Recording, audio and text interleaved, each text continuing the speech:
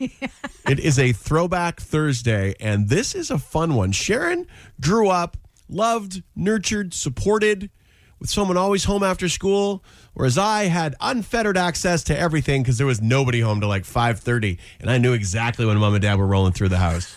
I knew exactly what I had to have cleaned up and what windows I had to have open for how long to make sure the place was aired out. And I'd just be sitting on the couch watching MTV going, "What's up?" Oh, my God. You're painting a picture like it sounds like you had a mustache when you were 12.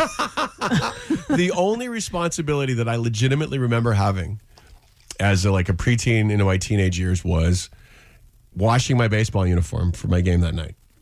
And I also remember as an adult, it drives me crazy because my kids do it, but I would only wash my uniform. There could be 400 pounds of laundry in the house, on the floor in the basement, and I would literally only wash my uniform and only dry my uniform. You probably wouldn't adjust the water either, eh? Full basket in the... Yes. Yeah. Yes. Adult me is horrified by teenage me. It's funny. So when you read a lot of the texts from people saying it was great being a latchkey kid, is there anything that you have FOMO about missing about that because you didn't have that? No, because I had friends that were, so I'd go to their house. Smart. And you just get to realize you really appreciate when you get older. Like my mom would leave the house, obviously. She had to leave eventually. She had to for her sanity, because of us. But we would, you get to appreciate that alone time as you get older. But you have friends that, I'll come over after school. Yeah, sure. There's nobody home. That's why your mother would ask, are their parents home? Is somebody going to be there? Yeah. So who had it better, the latchkey kids back in the day for Throwback Thursday, or the people that always had someone home? Well, I think there's benefits to both. And I think one particular text from someone who shall remain nameless, who I've scrolled and know who it is. This person texted that their kids were latchkey kids and their sister's kids were not. They write, today, hers can't cook, don't do dishes or laundry. Mine are super independent. All 4 kids are aged 18 to 23 now. Coincidence or different parenting? I think it does make a difference. I remember the look on friends like in elementary school who had keys attached to their knapsack. And Right. the responsibility that they had just making sure that the key was there because they had to go home and take care of themselves or take care of themselves and a sibling.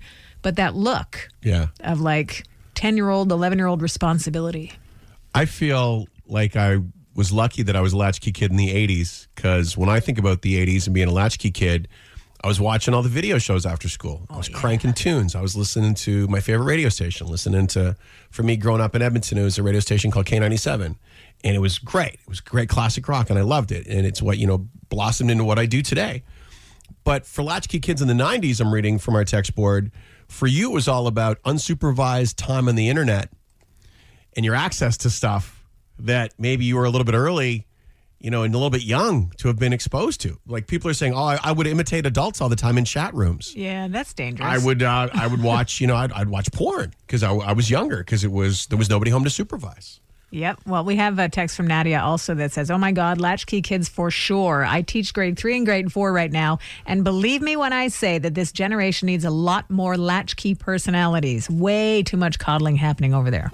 Interesting. Yeah. Yeah. It's good to teach independence. You want them to eventually go on and be responsible humans in the world and know how to do their own laundry with more than one article in the bin.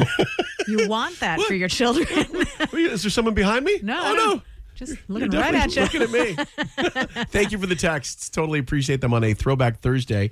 Another great question for you coming up just after 8 o'clock this morning. Your Walk Words clue is coming up, as is you too. Yeah, so the great question would be, what would you do with $10,000? Yes. Think about that. Show traffic.